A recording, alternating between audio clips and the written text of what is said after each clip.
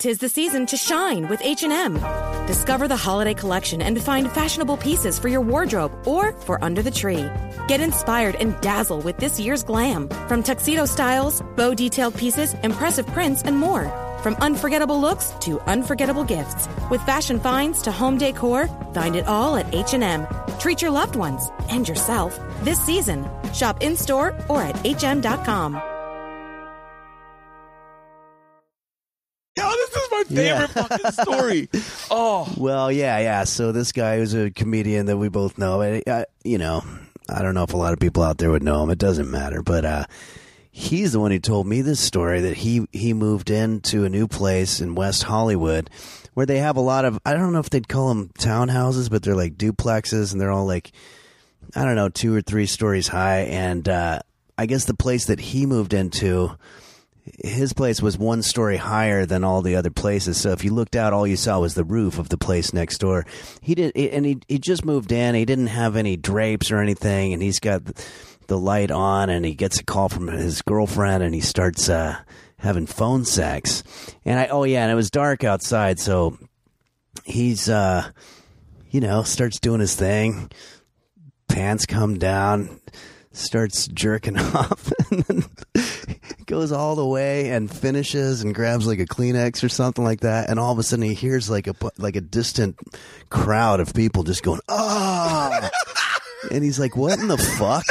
And he kind of like, his eyes focus on the window and adjust, and then he looks out and he sees that there's an entire party going on the roof and the building right next to his. So it's like he never thought, well, the roof, like, because you figure but apparently they've got a barbecue and they've got all these people and they're all watching him. Thank you, gentlemen and guns.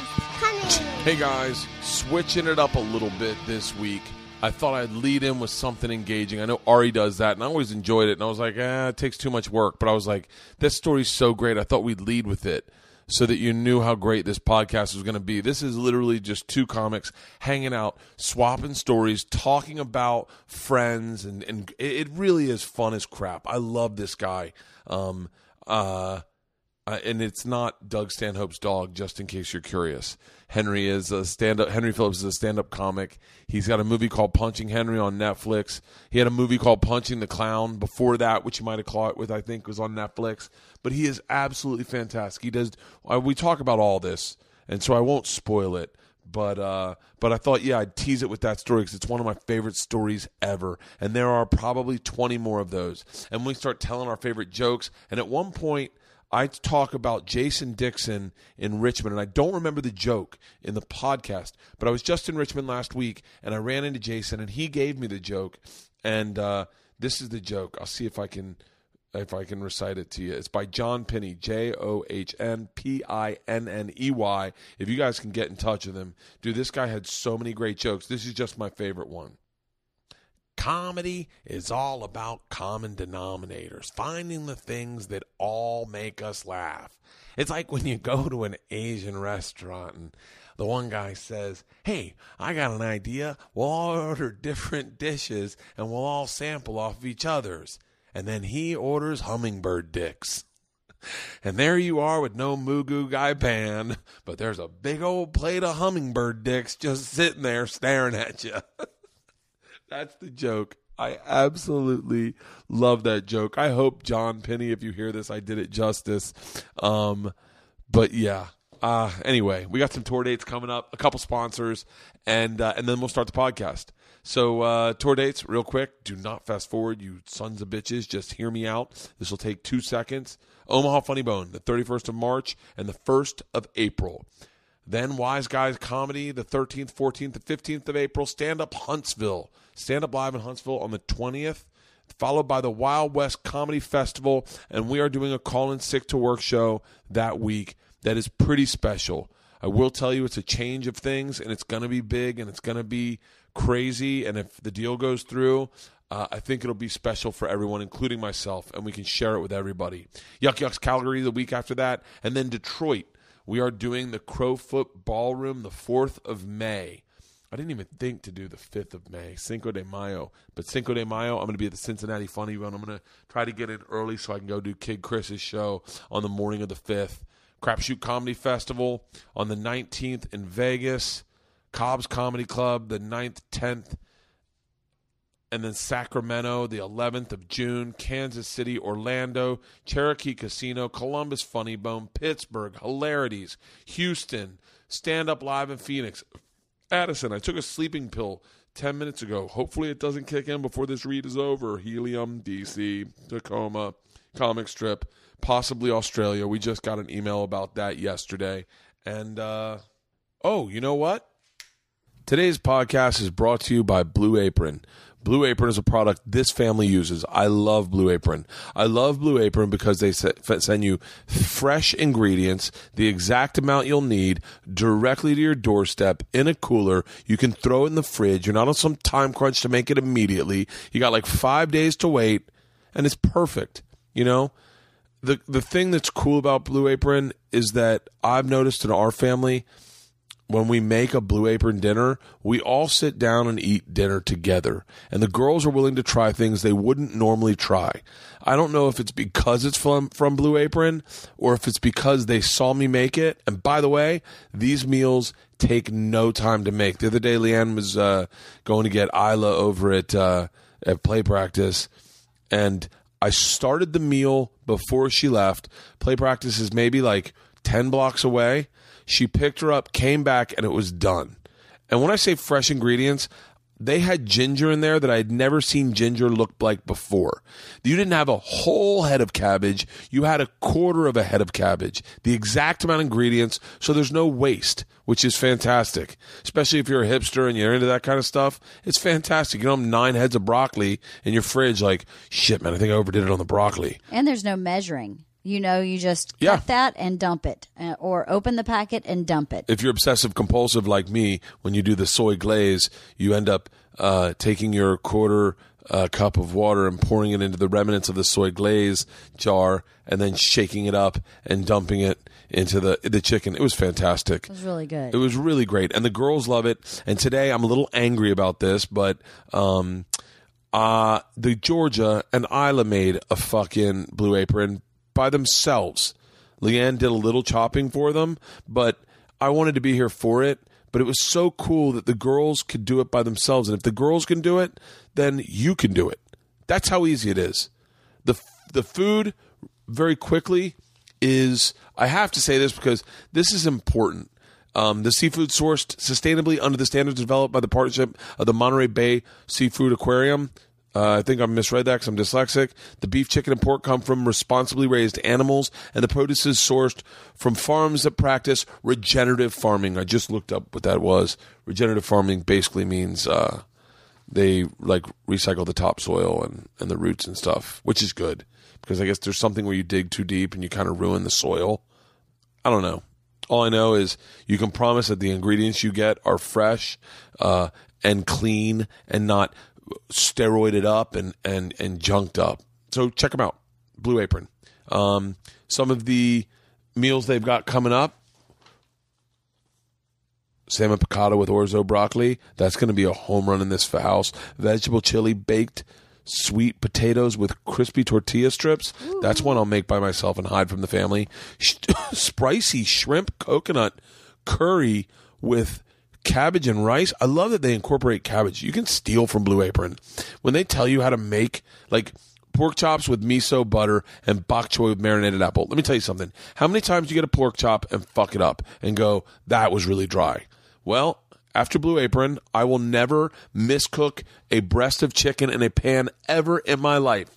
All you got to do is, I'm not telling you, get Blue Apron, and you'll find out how to cook it. The meals are easy, like I said, in 30 minutes or less, 40 minutes or less, and affordable. For less than $10 per meal, Blue Apron delivers seasonal recipes along with pre-portioned ingredients that make delicious home-cooked meal. Enough of that. If I haven't sold you, you don't have a tongue. Check out this week's menu and get your first 3 meals for free. With free shipping, go to blueapron.com/Bertcast. BERTCAST. Bertcast. You're going to love how it feels and tastes to create incredible home-cooked meals with Blue Apron, so don't wait. That's right. Did I mention 3 free meals? That's 3 free meals. That is technically 12 free dishes you will get. 12 free dishes. Go to blueapron.com/Bertcast. Blue Apron, a better way to cook. Not a better mother. Blue Apron, a better way to cook. Today's podcast is also brought to you by Stamps.com. Stamps.com is another product this family uses. We've been using it long before I was aware we were using it. We started using it when we started selling T-shirts. And I remember one time saying something about Stamps.com, like, because I heard a promo code on another podcast. And I said to my wife, we should use Stamps.com. She's like, dummy, we've been using Stamps.com for like 8 months. And I was like, shut up. And she said, literally, she said, it's so easy. It's a thumb click away. It is. I mean, you can pre-weigh. You got the scale or something. You can pre-weigh your thing and then put it on, and then bam, you're halfway out the door. Who wants to wait at the post office? This is all stuff she said in real life. Who wants to wait at the post office? Who wants to wait in line? I mean, nothing against the post office, but I don't want to wait in line. I'd rather just do my business and kill it. And with kids, I do a lot of that stuff at night, so I couldn't possibly go to the post office and it function in my schedule.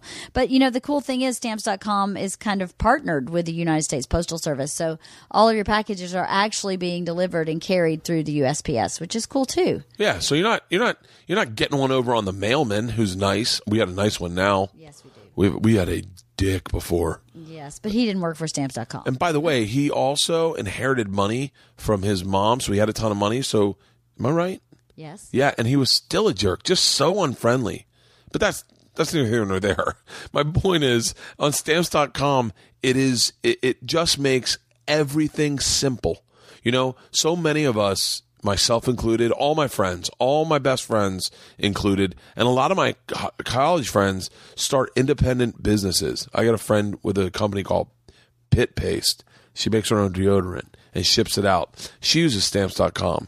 And I just think that's the beauty of today's business is you get a company like Stamps.com, then you get an idea, and they help you facilitate your idea and make it easier. And it's not just for people with online businesses. This is for personal use also. You don't have to go to the post office at all. Christmas, you got gifts you want to ship out, Stamps.com. Cinco de Mayo's right around the corner. You have some sombreros and muchachas, not muchachas. What movie am I in? You know what I'm talking about. Stamps.com. You don't have to go to the post office and wait in line at all. Does that make sense? Yes, it's absolutely true. And, they don't only do, they also do international shipping. So. That was the thing that blew me away. You were like, when we first started talking to Stamps.com, Leanne's like, oh my God, we use them for international international shipping is through the roof. It's amazing because when we started using Stamps.com, you could not do digital custom forms through the post office. I'm not sure if you can or not now because we have just been using Stamps.com for 6 years. So if you send something internationally, you can fill out your customs form right all at the same time and slap the sticker on your package and put it in your mailbox and put your flag up and you're done. That is fantastic. It's amazing. It's if you've really amazing. Worn a machine shirt, if you've worn a marshmallow shirt, if you've worn a Brown Friday calling sick to work shirt, if you've read my book and it was signed from me, baby, we use Stamps.com. Yes. And that is the truth. So couldn't run our business without it. Literally couldn't run our business without it. And so here's a special offer. Right now, use my name, Bert, for this special offer. That's BERT. A 4-week trial. That includes postage and a digital scale. Do you hear what I said? A 4-week trial. If you have a dream, this is how you start that online business. A 4-week trial. Stamps.com is investing in your business. A 4-week trial. Postage and a digital scale. Don't wait. Go to Stamps.com. Before you do anything else, click on the radio microphone at the top of the homepage and type in Bert. That's Stamps.com. Remember, click on the radio microphone on the top of the homepage and type in Bert. That's Stamps.com. Enter Bert. Stamps.com. Never go to the post office again. And that is officially it for sponsors. Ladies and gentlemen, start the podcast. Today's guest from Punching Henry. Doug Stanhope loved him so much he named his dog after him, Henry Phillips. This is Overcast. Let's get us down to reasonable recording levels. Check one. Okay. I think if we're both at 5 or 6, we'll be fine. Talk again. Check one. Testing 1, 2. Fantastic. Yeah. We're recording. Dude, all right. It's so good to have you. Yeah, man. Thanks it really for having is. me. I was telling Leanne, she goes, who's your podcast with today? I go, Henry Phillips. She's like, do I know him? And I said, I probably showed you something of his. And she's like, explain him. And I was like, really, the only definition that I can think of is the one you used in Punching Henry. Yeah. Which is a rambling troubadour. Yeah, exactly. And I said, he's a guy who does the road, but he lives in L.A. He's not like you wouldn't call him a road comic. He's just a comic. And then I go, the best way to describe him for my wife to whatever, I go, Doug Stanhope's dog is named Henry Phillips. Yeah, and she went, oh, I get it. I was like, oh, that's the coolest. That's hilarious. Yeah. Yeah, no, that was hilarious. Doug used to bring me out as his opener all the time for years. And it's pretty hard not to feel like you're definitely one of his subordinates when you're hanging out with Doug. And I mean that in a good way. He's just such a master of his craft, Yeah. And he knows the road so well, So back in '99, I was always that's when we did the first gigs in Houston. He brought me to the Houston Laugh Stop, and that was a great scene, insane. And at one point, this is a few years later, but Doug calls me up and he's like, "Hey, we found a fucking dog underneath the house, and we're going to call him Henry Phillips. Bye." I was just like, all right. And it's been hilarious because, there's so many people that know Doug's whole family and his dog, and they just know the dog. They don't even know that there's a guy. And every once in a while, it'll be the source of confusion, like on Twitter. I just saw Henry Phillips on Drunk History, and he was trashed or whatever, and people are like, what? The dog is trashed on TV? What's going on?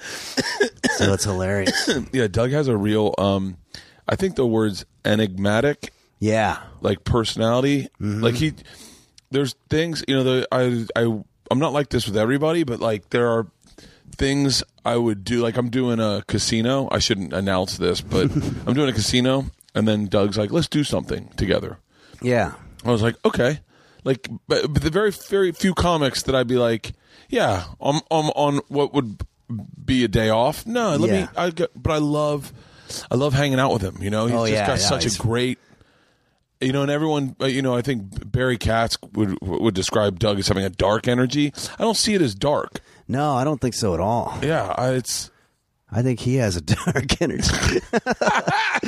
I've only met him a couple of times, but I don't know. There's nothing wrong with that either. But I think Doug's a fun-loving, loves to laugh. I mean, yeah, a lot of times, people that have been doing comedy so long forget how to laugh. And Doug is a fantastic laugher. I said to someone the other day, I was doing an interview, and I said, I didn't get into comedy because I liked the riddle of it. The math of it, like figuring out a joke. I didn't get in comedy because I wasn't popular in high school, and I have a vendetta against those guys. Yeah. I said I got into comics. I really love laughing. I love, and it's one of my favorite. This was the other thing I told my wife. I said one of the coolest things ever was we were in Dayton, and you were playing Wiley's. And I was at the Funny Bone. And I think you just texted me, and you're like, we should do lunch. Yeah. And I think we'd run into each other, but never hung out. Yeah. And you're like, bring your feature, I'll bring mine. Yeah. And we'll just sit and talk. That's right. That was a great time. We went to that killer place that had the opposite of health food, but it was really good. Oh, it's fantastic. And you told me my favorite story, one of my favorite stories I've ever heard. Which one was that one again? The one about our friend Mike. I won't say his last name. Yeah. Oh, man, that was good. It's the best story. I'll tell it right now. Yeah, this is my favorite fucking story. Oh. Well, yeah. So this guy was a comedian that we both know. I don't know if a lot of people out there would know him. It doesn't matter. But he's the one who told me this story, that he moved into a new place in West Hollywood where they have a lot of, I don't know if they'd call them townhouses, but they're like duplexes, and they're all like, I don't know, 2 or 3 stories high. And I guess the place that he moved into, his place was 1 story higher than all the other places. So if you looked out, all you saw was the roof of the place next door. He just moved in. He didn't have any drapes or anything, and he's got the light on, and he gets a call from his girlfriend, and he starts having phone sex. And and it was dark outside, so he's starts doing his thing. Pants come down, starts jerking off, and then goes all the way and finishes and grabs like a Kleenex or something like that. And all of a sudden he hears like a distant crowd of people just going, "Ah!" And he's like, "What in the fuck?" And he kind of like, his eyes focus on the window and adjust, and then he looks out and he sees that there's an entire party going on the roof and the building right next to his. So it's like he never thought, well, the roof, like, because you figure, but apparently they've got a barbecue and they've got all these people and they're all watching him. Oh. He's like, what in the fuck? And then he just like immediately dives for the light, and then he gets on the floor and he's just like, God damn. And he said, like, as he lived in that place for like years after that, and every time he would go out on the balcony to like have a cigarette or something, he would hear somebody from the building next to his just like whispering, like, "That's the fucking dude. That's the best." Yeah. That's my favorite. That one guy has the best stories ever. Oh, yeah. Come here, Priscilla. Come over here. Don't bother him. This is Priscilla. Oh, nice. Yeah. She's big and she looks mean, but she's a cupcake. Oh, yeah. All good. Do you have a dog? I don't know, but we always grew up with dogs, so. I'm trying to figure out what she's smelling on you. Come here, Pris. Come here. Probably, my girlfriend's got cats, so you might smell. Where are you living right now? I live in Olympic and Crescent Heights, so like a little south of the Melrose Improv there. Oh, nice. Kind of near the Grove and all that. Yeah, that one guy, and I don't want to say his name only because he has the He probably best. would be fine with it. I think he's totally fine. Yeah. He said one time he was doing Last Comic Standing. Did I ever tell you this? Oh, no, I don't know this one. And he's like, he called me and I was at the Grove, and he's like, hey, what he goes, what advice can you give me? I'm going in for my primary interview, and I said, just don't shut up. I go, don't. It's not a Barbara Walters interview. They want people that are gonna just fucking tell everything. And he's like, really? This is already a great setup for a story. Yeah. He goes, really? I said, yeah. Don't shut up. And I go, and be vulnerable. Tell him everything. Tell him everything. And he goes, okay. So I go in to see a movie with my family, and then he calls in the middle of the movie. And I'm like, oh, fuck, it must have gone well. So I get out and I call him. I said, how'd it go? And he goes, not good. I go, really? And he goes, I should have figured talk about positive stuff. Their first question is it hard being a stand-up? And he just goes, yeah, one time I tried to kill myself. And they're like, what? So they flagged him. That's hilarious. He just wouldn't shut up. Oh, he just kept going. You ever hear the story about him and Gary Valentine? No. Oh. I don't know. Oh, this is the I'm telling you, when I say me and Gary could not figure out why these types of stories weren't in his act. Yeah, that's a really interesting transition a lot of comics make, where it's like all of a sudden your real life becomes your act, and all of a sudden everybody's relating a lot more. Yeah, and he never. These are damn funny stories. Oh, he goes, one time we're at Formosa, me, him, his roommate. Remember his old roommate? I don't Scott. know. Oh yeah. Me, him, Scott, and Gary Valentine. Yeah. And we're like, hey, you should come to Vegas with us. And he's like, no, I got a spot at the Hollywood Improv Saturday night. And when it's Thursday, we're like, fuck that, dude. We're going. Kevin James is in Vegas. We're gonna go. We can get a room off of Kevin. And Gary's like, come on, man, come on. And he's like, no, I'm not going, man. It's about getting spots. So Gary's like, this is what bothers me. And you know what? Fuck it. I'm not going to say anything. Gary goes out to Santa Monica to get his stuff. And me and this guy and Scott go to his house to get Scott's stuff, and we're going to drop him off. And on the ride there, he goes, fuck it. I'm going to go. And I said, oh, okay. let's surprise Gary. All Yeah. right? You hide in the back of my Navigator, and we'll put luggage on you, and we won't say anything until we get on the interstate. You pop up with a beer and go, surprise. So we're like, all right. So he gets in the back. He hides. We're hiding him forever. Gary pulls up. Gary gets in the car, and he goes, is he really not going? And we're like, yeah, he's not going. He's like, dude, can I tell you what's wrong with him? Oh, no. And he starts destroying everything. Fuck. And they are best friends at the time. And you see, I'm looking in the That's rearview mirror, and I see him sit up, like doing this with his head. And then I'm going, Gary, can you pass me a drink from the back? Pass me a drink from the back. And he goes, hold on, Bertsky, I'm not done. This is what's wrong with his comedy. And he's like, oh, no. Oh, it was the fucking. Oh, that is he was fucking a awkward. walking. Have you ever? Oh, the best one. You know the one about. I'd have to say his fucking name to tell that. Oh, I know story. which one you're talking about because I was going to tell that one too. Oh, that's the fucking greatest. I love it. I love it. He had the best stories, and he wasn't trying to tell stories. Oh, I know. Well, this is what happened. We all did a gig like 12 years ago. This is a different story. Brian Dunkelman was the headliner. It was right when he was on American Idol. And we're doing this theater show, and he brings a bunch of us LA guys out to party with him, so have we already said his first name? We said Mike. Yeah, okay. So it's Mike. Mike's out there. And the first night we go to the Bigfoot Lodge, or I think it was called. Like there was a bar right next to the place. I think even before Mike's act, he was going around asking people like, "Hey, what's like the bar that everybody goes to?" You know, I want to. So in his act, he's like, "Yeah, so I was right over here at the Bigfoot, and I'm hitting on this girl, or whatever." And he's telling stories, and the audience is going crazy, and they're loving it. After that, we all go to that bar, and then we're just partying, and he's hitting on everything that moved, like a numbers game. Just like, hey, do you want to go home to my hotel? No? All right. You want to go back to my hotel? How about you? You want to go back to my hotel? Like every single person in the whole thing. Yeah. He finally hooks up with somebody, and oh man, it was such a mess because then we go back to the hotel, and apparently she was married, and it's a small town. We're like in this town like halfway up to Big Bear,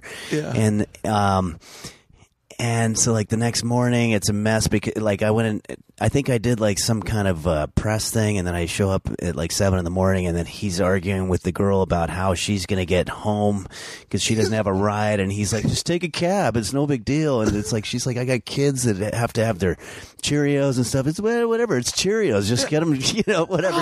He's just blowing her off. But anyway, apparently it turned into a whole drama. So the next night we do the show. Everybody's talking about how this husband guy is after Mike, and you look out into the audience, and it's another great crowd, but it's literally the exact same people. Every single person in the audience were the same people there that were there the night before. Like this is something that doesn't happen a lot. It's like comics coming through their town, and so. Yeah, I remember this husband guy. That worked itself out because the guy shows up so drunk, and he's like, "Which one was it?" And somebody points him out, and the guy was so drunk he wound up falling and like hitting his head and having to get a paramedic to come over. Like it was all fucked up.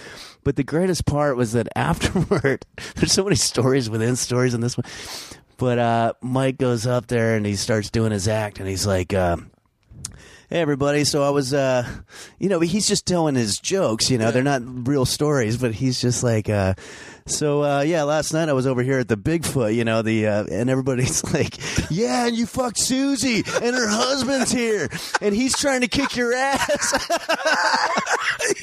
But he's going, shut up. He's just trying to get through his joke that says it could be any bar, and then they're all going, oh, he's going to talk about it. Oh, shit. He's just using the bar reference to another joke. And they're all thinking that he's about to just start going into what happened. But yeah, it kind of is like what you're saying about like you're kind of craving, I want some real stuff coming out of this. Because, he had some great stories. But yeah, that one about him. Have you ever had that? I think I've had that too when you're in the hotel and you don't realize the drapes are completely open and you're just so comfortable. Like that's why I related to it so much. I'm like, oh fuck, I'm on the ground level and there's like people in the courtyard and shit. Yeah. That happened to me. There was a hotel in Chicago that I used to stay at, and I just assumed because I could see out. Yeah. I couldn't see out really well. Yeah, so you assume they can't see either. And I'm walking down and I see some guy walking around shirtless, and I'm like, oh shit, that's been me. And I'm like, I'm below him. I'm like, oh fuck. Yeah, that was that you told me that story at that lunch, and man, I love that story. That is so good. He's such an what's he just doing the now? fact that he had to live there for years after that too. Is he still doing stand up? Yeah, I see him every now and then. I think he does like these USO tours or something like that. He's such a great guy too. Yeah, like he's terrific. The greatest, like most sensitive dude. Yeah, he's so cool. Yeah, that's fucking great. Where did you grow up? You grew up in L.A., right? Actually, I was born in New York, and we lived there until New York, and then Englewood, New Jersey for a little bit, and then moved out to L.A. when I was a teenager. So, was your dad an actor? Yeah, my dad was an actor. He did a lot of plays in New York, and then he randomly got this offer to do a play, and it was a one-man show. My dad didn't write it. Yeah. But it was a playwright wrote this one-man show, and he cast my dad to be the guy. And he killed it, and there were two shows that they were doing it as like a double header, and the other one was Rhea Perlman doing her one man show, and Danny DeVito was coming every night, and Danny DeVito just fell in love with my dad, and he was just like, we got to get you on Taxi, and so my dad did an episode of Taxi called On the Job, and it's where everybody loses their job at the taxi place, and then they get their own job, and Elaine goes to work for this guy who's my dad, and it's like this beautiful like 12-minute spot that's kind of all about my dad, and it just like destroyed.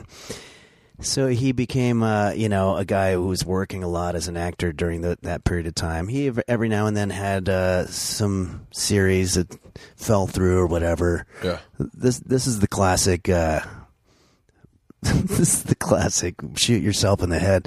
He was like really high up in the running to become the coach on Cheers, and right during that time, it was one of these like times where everybody kind of wanted him, and he got offered to do the movie Porky's 2 to play the bad guy, and it was going to pay a shitload of money, and it was just over the summer, and in order to do it, he had to basically just take himself out of the running. Now, we don't know if he would have been the coach or not, but in hindsight, it looks like it probably would have been my dad, because he was their favorite. Yeah. Fuck.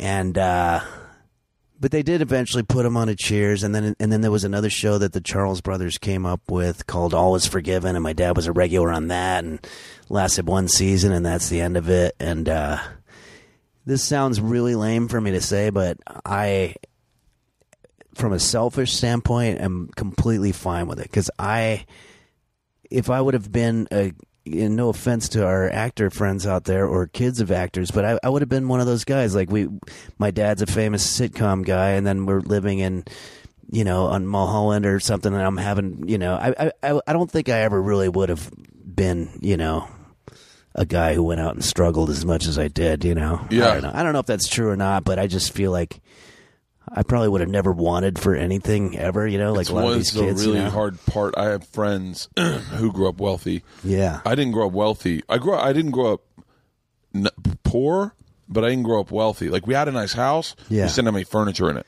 Yeah, yeah. And where was that? In Tampa. Oh, in Tampa, yeah. Yeah, like my dad represented the Church of Scientology. Oh, wow. And they were billed up for a ton of money, and so my dad, and they paid, and then my dad had a chunk of money, and so he put like $130,000, which is a lot in the 80s, into this like 4-bedroom house, 2.5 bath, maybe 3.5 baths, really nice house, in the middle of nowhere. But then the church welched, and they fired him and said, "No, we're not going to pay you." Oh. And my dad was like struggling. And I remember that. I remember that. But I had friends who grew up wealthy, and they're all fucked up. Yeah, yeah. That's what I'm getting at. I'm also thinking of friends of mine that that grew up wealthy and are fucked up. And I feel like if they're listening to this, they're going to be like, "Fuck you, man." It's the hard thing to do is like to raise kids and teach them to have wants and needs and values. Yeah, you got to be hungry, man. Especially you gotta be doing hungry. what we're doing. Yeah, it's like, God, how easy would it be, like when you start comedy, to just not bother going to a place like? Because I remember like going to like in LA. It's what's weird about starting in LA is that whole idea of like going on the road, like doing like the circuit or whatever, is just like a big mystery. It's like I don't know how anybody. It's like in order to go on the road, you have to be on a plane. That's the only way you're going to do it. And there's no gigs that come around, so you're going to like Riverside or Bakersfield or something to do a gig for like $100. But yeah, it'd be pretty easy if I didn't need the $100 to be like, fuck it. No, I don't feel like driving all the way out there. But I said to someone said to me the other day, I said, yeah, you can come, you can do the road with me. And they're like, I wish I could remember who this was.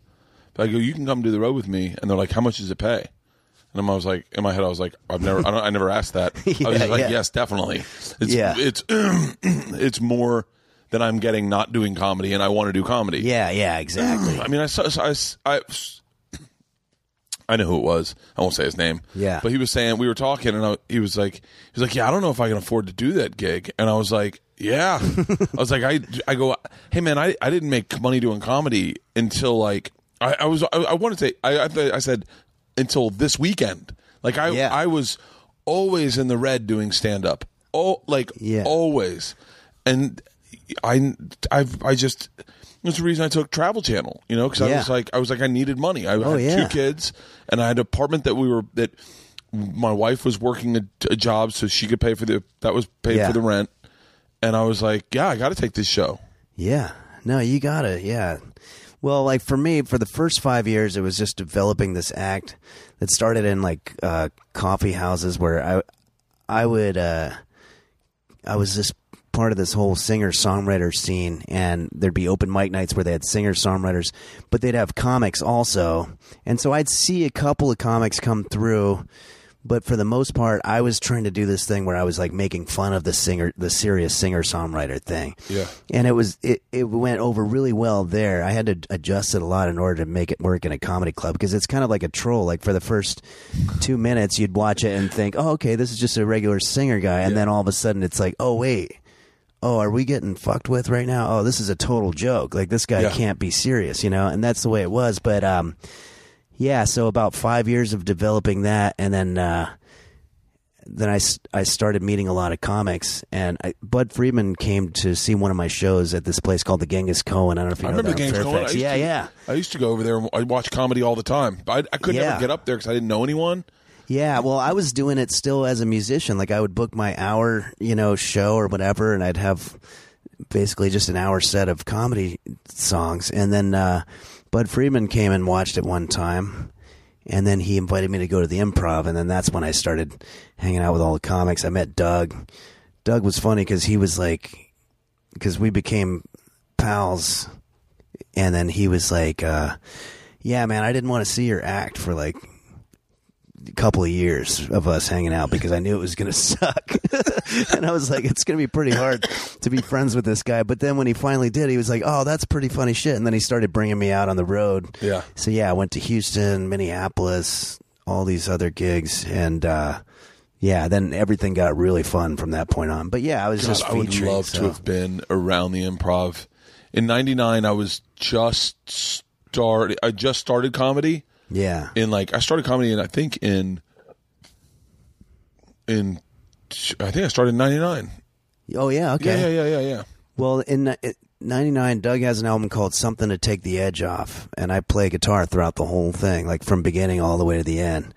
And that is exactly the comedy set that Doug was doing the couple years prior to that, when we were hanging out, and we'd go to places like the Goldfinger, which is one of these weird bars in Hollywood, and it was like all dark, and there'd be occasional sightings of like celebrities and stuff, but it was like all of a sudden a really interesting side of LA that I never really saw, because Doug was willing to go to it wasn't the Improv, it wasn't the Genghis, it was like this weird bar, just like club type thing. Like Daryl Hannah was there, I remember one night, and like, but yeah, Doug was doing this really, really edgy, dark stuff, and it worked there really well.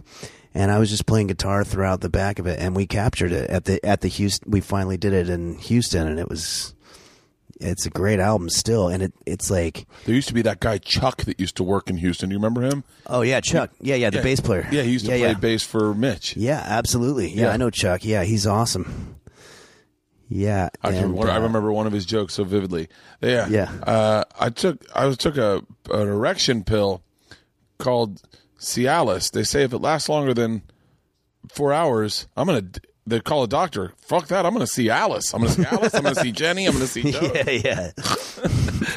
Yeah, man. It's amazing how you can remember one joke. Oh, I know, dude. It just sticks with you forever. I think I was talking to Todd Glass about that very thing, about like, there needs to be like a coffee table book of like the best of the guys that just have those jokes that you can only remember one of them, you know, because there's so many great ones. I mean, I remember back then seeing comics at open mic night that their entire set was kind of nothing, but there'd be one just beautiful gem in there that once they quit doing it, it's never there anymore.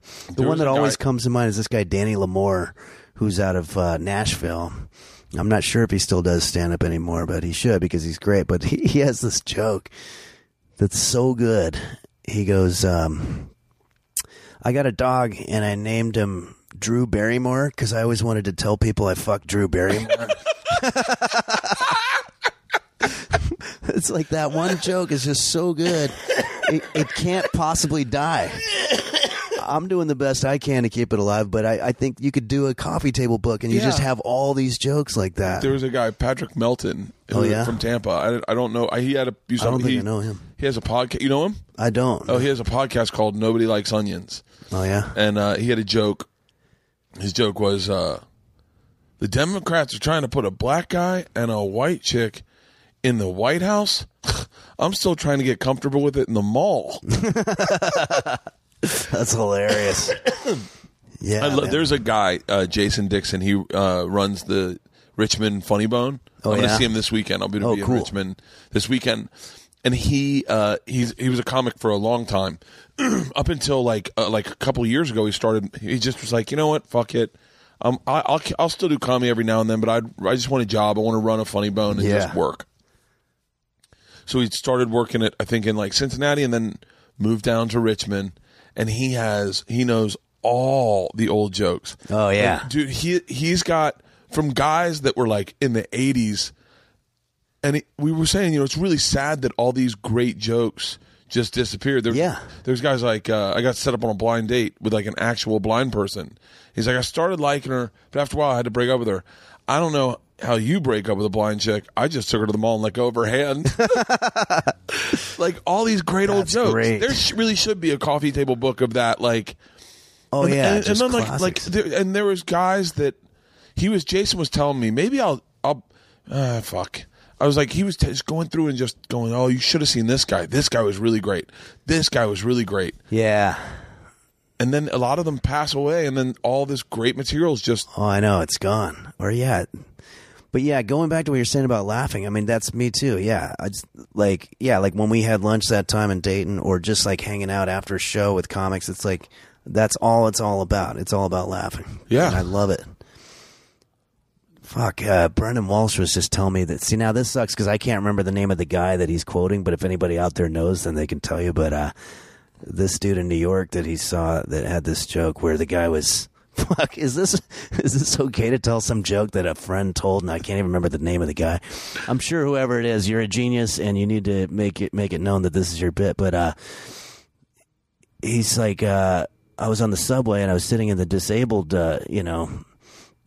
seat, and this deaf guy comes up to me and he's like, hey, and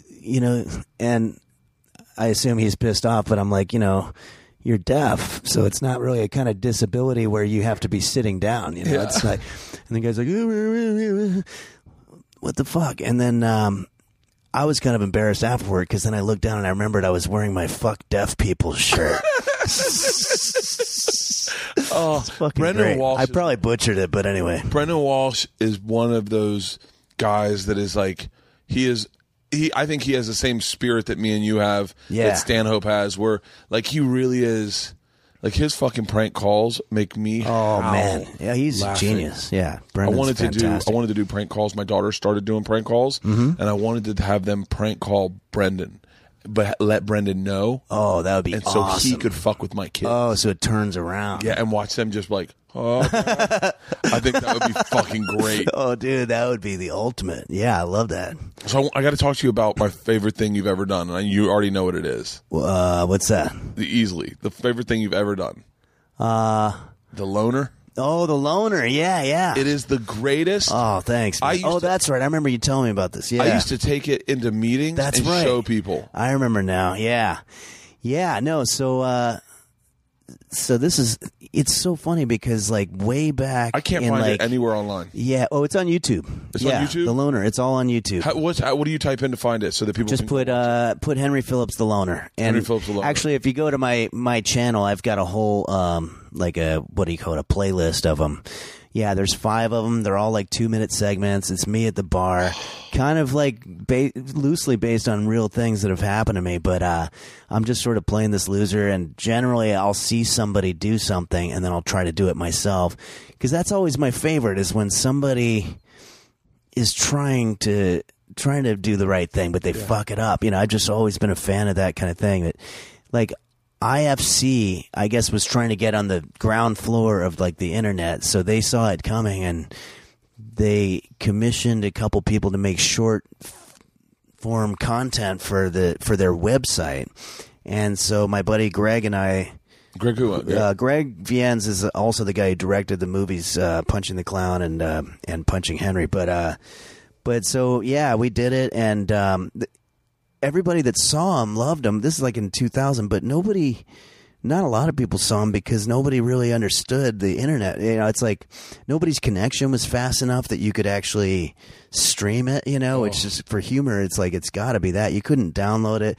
So their idea was great, but it wasn't, it was going to take several years before people started getting used to watching that kind of stuff. It stinks that there's a bunch of content out there that was made in 2000, 2003. Yeah. Like I made a TV show, Hurt Burt, where it was like 4-minute clips. Yeah. And the network's note was, who's going to sit and watch something for 4 minutes? They want to watch 22 minutes of it. Yeah, you need to make long form stories. And I was like, fuck. And then as soon as the internet, I remember MySpace came out, and I was like, fuck, I just started putting them on MySpace, and they were getting hundreds of thousands of views. And I was like, fuck. Oh yeah, man. We put. I think we might have put ours on MySpace also. They were on your website. Is how I got them. Yeah, I got them off your website, and it is it is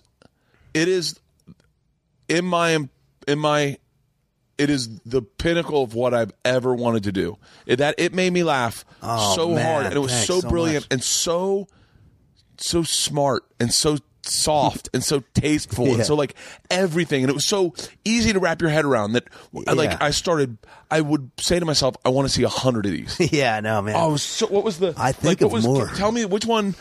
Well, okay, so like there used to be this bar that I would hang out at called the Lava Lounge. Do you remember that? Yeah, was that on? It was on La Brea and Sunset. Yeah, just a little Lava north. Lounge. It's called the Woods now. Yeah, but that was a great bar, and I used to go there, and I would always feel like such an outsider. And it's like, it's so ironic when you look back, and it's like your 20s is when you're trying to meet girls the most, and it's like you just don't know anything. It's like you're just scaring them away with this dumb shit. Like now, as a 47-year-old guy, I can look back and go, "What were you doing?"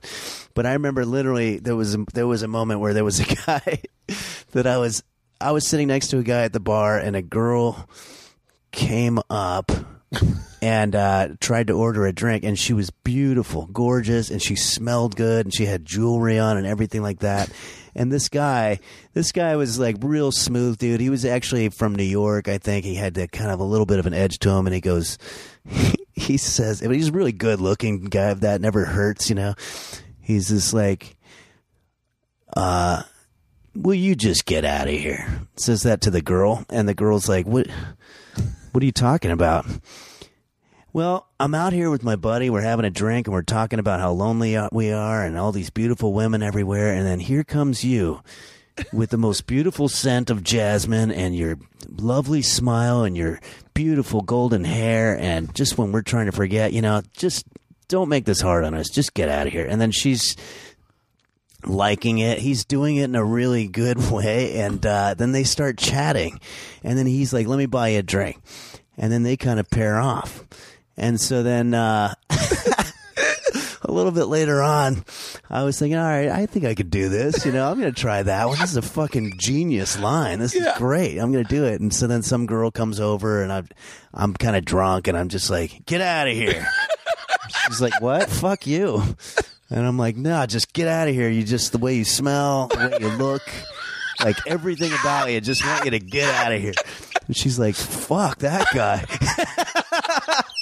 And then she just takes off, and I'm like, God. The way you look, get out of here. Just everything about you, just get out of here. Yeah, I fucked that one up. And then the other I'll just tell one more, but the other classic was when a buddy of mine told me about this one. He was like, dude, this is what you do. This is the way you open up a conversation. Just take any personal belongings. Like, I had my camera, and I just said, hey, I got to go to the bathroom. Do you mind watching my camera? It's kind of expensive. And are you guys going to be here for a while? And these girls are like, yeah. And I was like, I don't know what. It just like I started talking, and it was just like I opened it up, and I was like, I'm quoting this other guy, by the way. Yeah. So he's like, now, don't steal my camera now. I don't want you girls, going off and taking a bunch of wild naked pictures of yourself. And then, I find them later, and then they're laughing. And then it's on. He's just like, and then he comes back and he knows the girls, and then they're buying shots and doing whatever. So I tried. I'm sitting next to this beautiful black girl. And I don't know. The reason it didn't work with me is that, I think I had my jacket there, and I was like, hey, can you watch my jacket? I'm going to go to the bathroom. And then she's like, why don't you just take it with you? I don't know. I want to save my seat. And there's tons of seats. It's already going wrong from the beginning. But then I was like, all right, hey, don't steal it. And she's like, don't steal your jacket. Why am I going to fucking steal your jacket? No, just don't. I don't want you to take my jacket or my stuff, and don't steal my beer or whatever. I'm not going to. Fuck you. And then it got racial really quick, and I was just like, oh, God damn. But it was they're the best. I was looking for them the other night. They're so good because it is the subtlest. It was at the time I was writing shorts. Me and my buddy Croy were writing shorts. Oh yeah, and ours were so complex, and they were always had like massive homosexual undertones. Oh yeah, and we couldn't crack the code of like how to translate humor onto the screen. Yeah, like we'd have a funny idea and we laugh, and then when we shoot it, it just wasn't funny. Oh, I know the feeling, man. No, it's like, yeah, I don't really know what that secret is. It's just you get lucky sometimes. But what I've noticed is because I've, at this point, tried to put every story on film, and sometimes it kills, and then sometimes it comes so... what's always depressing is when you tell people the story and they laugh way harder than they did when they were watching it on the screen. It's like, damn, what's missing about it? I think part of it is that when you tell it in real life, then everybody knows you, and they know that it really happened, and there's a sincerity there. So if you can capture that somehow, that's good. But it's like... yeah, it's not easy. I told this idea that we were going to shoot one time in a meeting. I was pitching another show, and I told this idea of this thing that me and Croy were going to shoot about me and him. That I call him, and I have a prostitute who's died in my house, and I need him to help me get rid of the body. And so we wrap her up in a sheet, and we carry her out to the trunk of my car. And then we run back and we grab flashlights and shovels. And as we go to throw the flashlights and shovels in the trunk, she starts coming to. And Croy just takes a shovel and hits her over the head. And he goes, that was a close call. And I told it in a pitch meeting. And the guy goes, please tell me you're pitching that. because I'll buy it. I went, no. I pitched some shit show. Oh, And that's he fucking- funny. Oh, so that wasn't even the pitch? I was Oh, just yeah. telling him, like, I was like, the whole pitch was, I'm such an idiot. It was a show I ended up selling it called The Process, about two young filmmakers, each making 3-minute shorts based on the same log line. Yeah. So, and I would be the studio. So I would give them the exact same amount of money, the exact same log line, and they had to make it based off that. But they also had to deal with me being like stereotypical studio. Like my cousin wants to be in it. Yeah. And I need and you know what's selling right now? Gorillas. Yeah, You know? yeah, So- exactly. Oh, yeah, they love doing that. He passed on it, but he was like, you should have pitched me that fucking thing. And I was like, wait, but I did. And he's like, no, you didn't. And I was like, Oh, man. Yeah, sometimes it's like the simplest thing. Sometimes you overthink things. Like, yeah, I remember actually going back to Doug. This is one of the great things that he did for me is that he had his show called When Hidden Cameras Attack, and it was a hidden camera show, obviously, and it was great. Doug was fantastic doing that, and he got me to write the theme song for this recurring segment, which was great. It was network TV, and I wrote the theme songs. But now I'm going, why the fuck did I bring it up? It wasn't just a name drop. Wait, let's backtrack just for a second. So, oh yeah. So I pitched them like 3 different theme songs, and the first 2 were just so overcomplicated, and Yeah. they were just kind of like, those were going to be the 2 that I was going to submit, but they said that they wanted 3 options. So for the third one, I wrote it in like 30 seconds, and it was just like, beware of Doug. It was just something really silly. And that's the one that they went for. They're like, oh man, that's great. And I was so surprised. I was like, that's the one that I just came up with that really fast because I knew I needed 3 of them. But it's like, yeah, sometimes like the quickest thing, the simplest thing is the best one. So then what was like, because I remember seeing the trailer to Punching the Clown. Yeah. What's the connection between Punching the Clown and Punching Henry? Well, Punching the Clown is a full-length movie that we did back in 2008. And that was you on the road, right?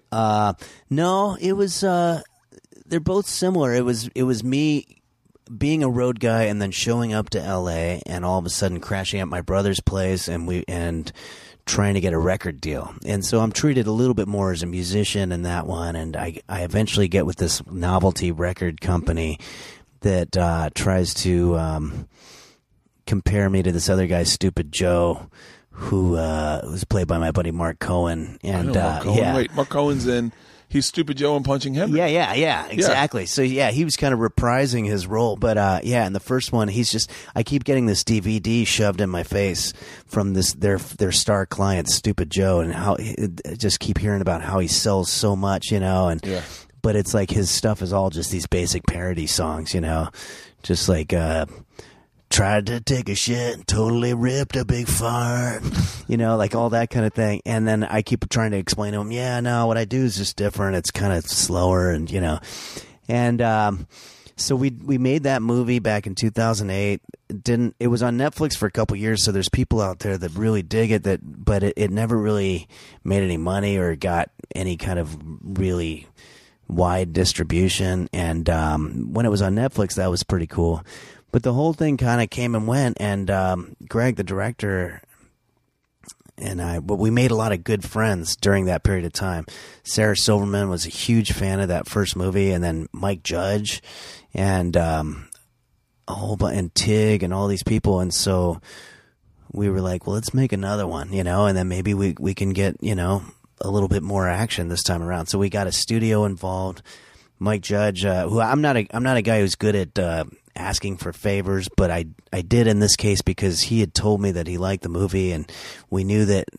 So he agreed to do a cameo in it, which is cool.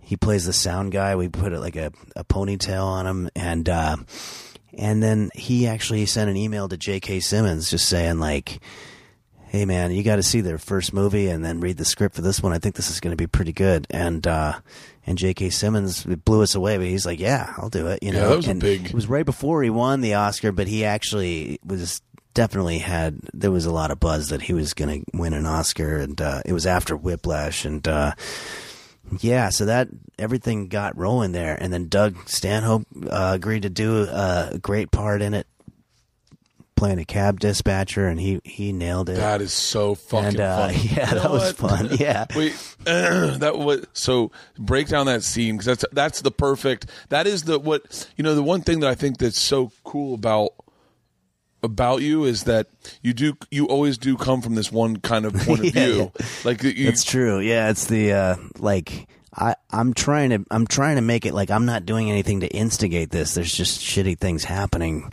around me. It's so funny that because I'd had a conversation a long time ago. A company had wanted to do The Machine as a movie. Oh, yeah. And I was like, yeah. And then the guy said in the meeting, he goes, I love The Machine. And he goes, and I love the Tracy Morgan story. And at the time, there was another comic telling that story that had happened to him. And no one knew that. And I knew that. Yeah. And some other people knew that, but it wasn't common knowledge. Everyone just thought it had happened to that guy. Yeah. And I said, that's interesting that you said that you like that story. How did you know that was my story? And he goes, are you kidding me?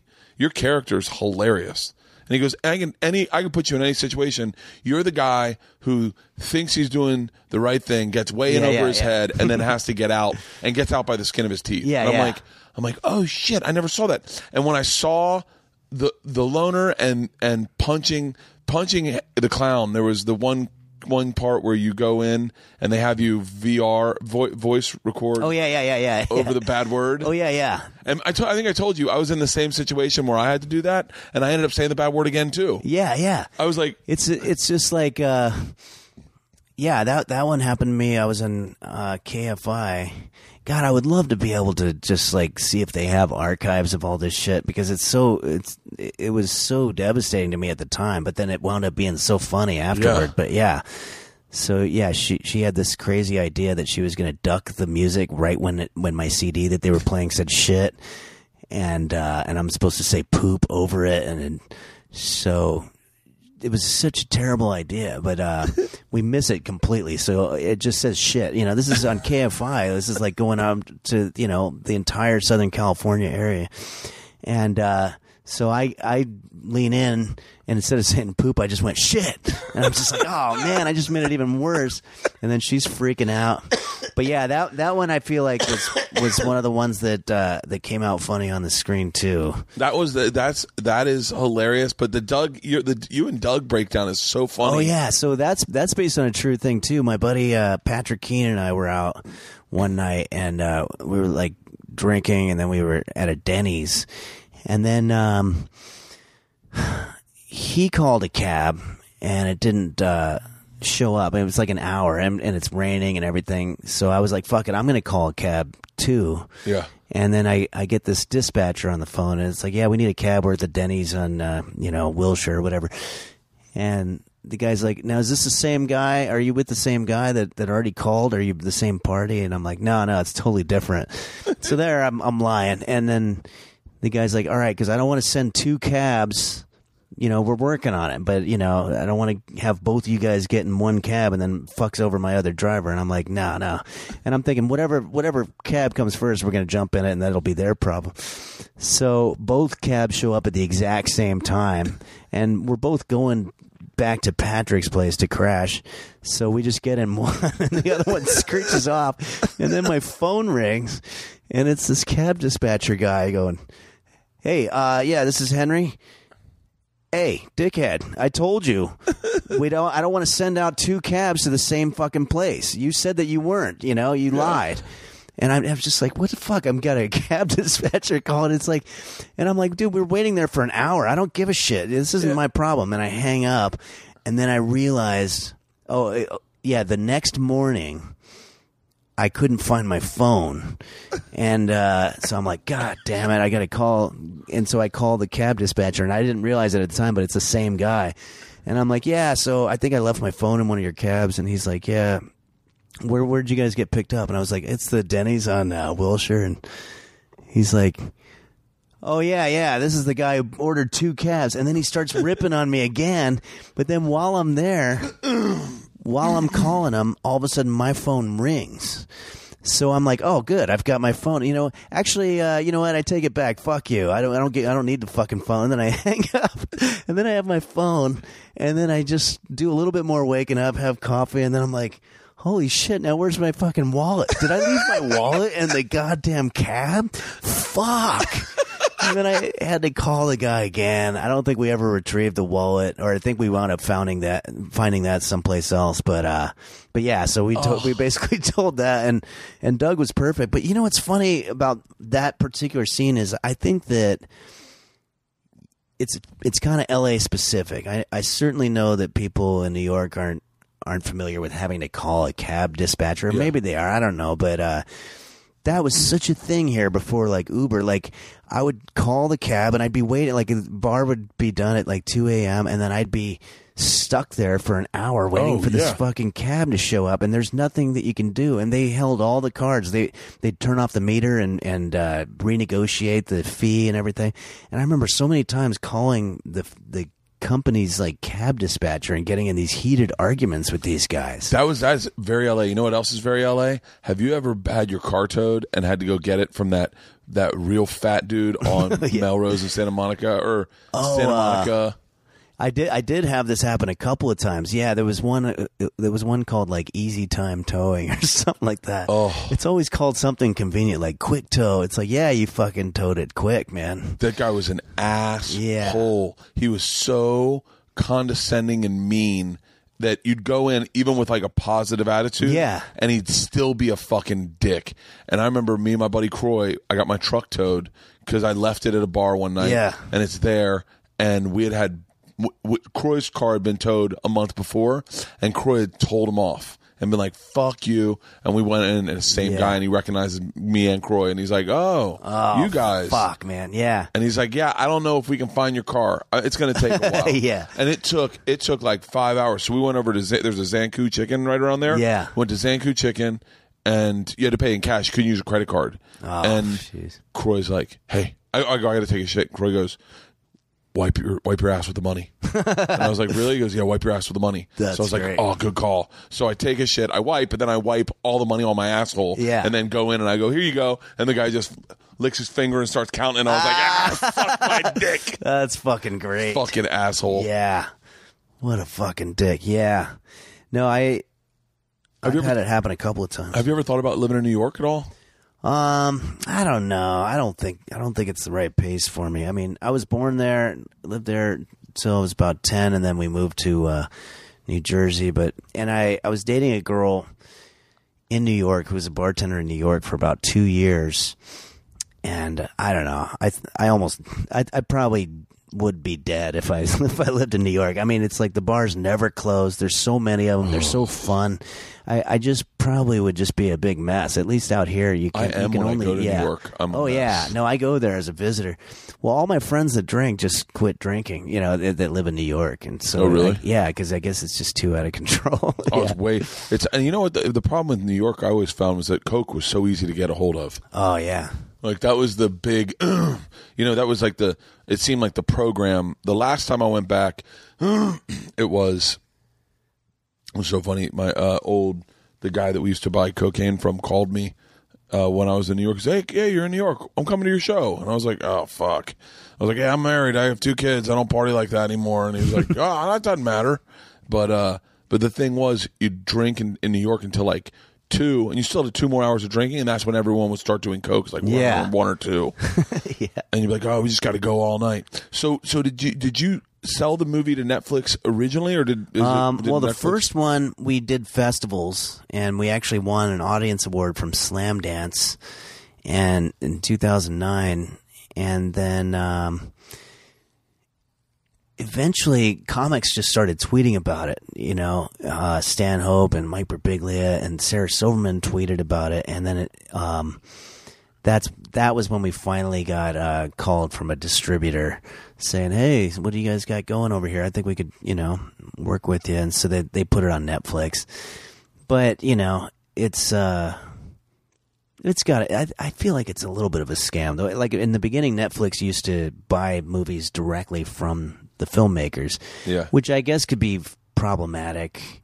because you don't really have a filtering process. But then eventually they just went completely to buying them from distributors, and the distributors know that the only way you're going to get your film seen is by going through them. So they take a huge cut out of it. And I think now you can even pay like a guy like $5,000 and get it on Netflix or something like that. Oh, for real? Yeah, I think so. I think there's See, because I think it's good. I think the only thing I thought was I was like, I don't know.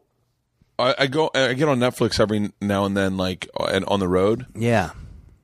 And it came up, and I went, "Oh fuck yeah!" I think I texted you right then. Yeah. I was like, "Oh, it's just one of those things that I was like, oh fuck, we should podcast." And then I was like, "Oh, I'll watch the movie, and we can talk about the movie." Oh, that's I love the fucking movie, and I was like, "Oh, that's great. It's got to help with the road and like getting people to come out to shows."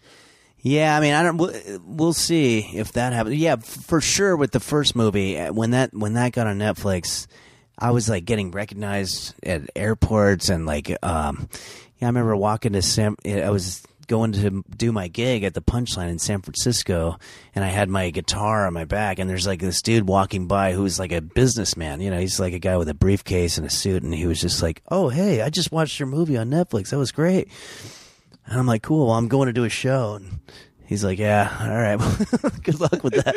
So I don't know if it really translated into numbers, but it was definitely really, really cool. It was like the first thing that I had done where, you know, it seemed like it hit like the mass market to a certain extent. Yeah. In New York, and there's all these great fans in New York, you know, that are just fans of that movie, and so it definitely helped a lot.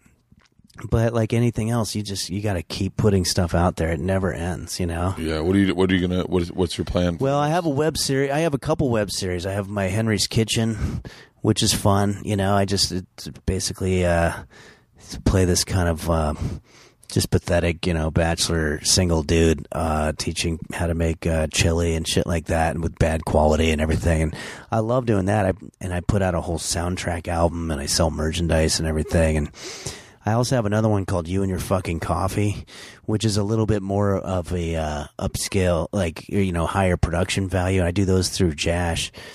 And Josh is great. It's great. And so it's back to that 2-minute, you know, kind of like the loner thing but instead it's like I ask somebody for a cup of coffee, and it sort of sets off this chain reaction where it winds up by the end just fucking up everybody's life, because I asked, you know. Yeah.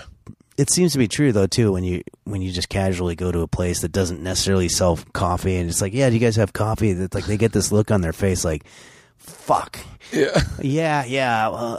Let me go to the back and get the fucking thing, and you know, Yeah. plug it in and whatever. And then it's sort of, so that's what this whole series is about. But I'm always trying to just keep cranking out stuff, and I do the road, of course, too. What roads? What? Did you do Bob and Tom? Yeah. Bob and Tom was a big. I started doing that in the early 2000s. Yeah, That's a game changer. Yeah, I got a ton of work out of that. So, yeah, my stomping grounds since then have been like, all the Ohio, you know, Dayton, Cincinnati, you know, Indianapolis, Kentucky, Illinois, Missouri, all that kind of stuff. Who were the comics? It was you, I think, in that time. Birbiglia. I think Bob Brigger's staff was the one working with you, right? Yeah. Was that Bob? Was it when we Bob? were in Dayton? Yeah. It was Bob. Wait, and who was I with on my end? I'm trying to remember now. My memory's Now I'm so insulting fucking bad. somebody. Shit. But yeah, no, that was a good time. But when you were doing the Bob and Tom roast, or Bob and Tom, maybe Josh tours, Branham. It might have been Josh Branham that we were hanging out with. It was a funny dude. that group of comics was like you, Tosh, Mike Birbiglia. Oh yeah. I want to say even Stanhope for a second. Well, didn't he do some Bob and Tom stuff? Oh yeah, he was on there. Yeah, sure. Greg Hahn. Yeah, Greg Hahn's great. Well, Florida guy, right? Greg Yeah. Hahn I'm in Louisville. There's a lot of stories about Greg too. Really? Well, probably not nearly as colorful as the Mike ones, but I first saw him in New York, and he was with Todd Barry. I want to say he was Todd Barry because it was a Florida connection. Yeah. But he was with someone that was like a New York comic, respected New York comic, and he goes to the He goes to the Boston Comedy Club, which was predominantly Puerto Rican and black. Yeah. And with some college kids in it. And he goes up, and Patrice O'Neill and Rich Voss are in the back. And Greg Hahn, for those of you who don't know, his act is very high energy, silly, goofy, clean. It's not like, but it's just real like. Oh yeah, it's to me it's extremely hilarious, but it's so ridiculous. Yeah, it's great. Yeah, and so you got all these comics going up and talking about racism and sexism and like trying to be edgy, hitting women, like it's just, and then Greg Hahn just goes up and just starts slapping his and it was I've never laughed so hard. But it was never more divisive. Like some people totally fucking hated him. And then so then I'm in Louisville and I see him in the audience. He's on a date. And he's like, I was in town, saw you were here, wanted to watch the show, and I go, Greg, you gotta do some time. Just do like fucking 5 minutes, 10 minutes. And he was like, I don't feel like it. And I go, Greg, please. And he's like, oh, it's a big deal. Like I just want to hang out. You gotta get in the mood, Yeah. And I was like, please. And he goes, okay, fine. So he goes up and he does the beer drinking on the side of his cheek. Oh, yeah. And then he gets soaking wet. Great. And then he just goes back in the audience. That's hilarious. He just sat in the audience. The rest of all the people around him, he's like shirts wet. All the people around him was like staring at him the whole show. Oh, that's fantastic. He's great. Yeah, no, he's fucking great. Yeah. How did you know like Birbiglia and those guys before that? I met Birbiglia in San Francisco one time. He did like a guest spot maybe, and just annihilated. Like he just was strong right out of the gate. And we just got to be friends. We did a little tour through the Bob and Tom show that was like. It was all the guys that were, because a lot of the people that were doing that show were married or older or whatever, and it was just sort of like the Bachelor's Tour. That's what we called it. It was Augie Smith, Greg Warren, myself, Birbiglia, and Mike McRae. I don't know if you know Mike McRae. Of course, he's the best Harrison Ford impression in the world. Great. Yeah, we had a blast, man. That was a really fun tour. I met and they Mike. were all theaters too. It was incredible. Really? Yeah, it was really I met fun. Mike when in Houston with Bob Biggerstaff. Oh yeah. I used to do it when Pete ran the club. Did you ever do it when Pete was there? Yeah. Those were fucking crazy days. Yeah, I know. I remember well he came around in like 2004 or something like that, or maybe 2002 or something like that. Yeah, I remember Pete. What was the guy's name before that? Babbitt.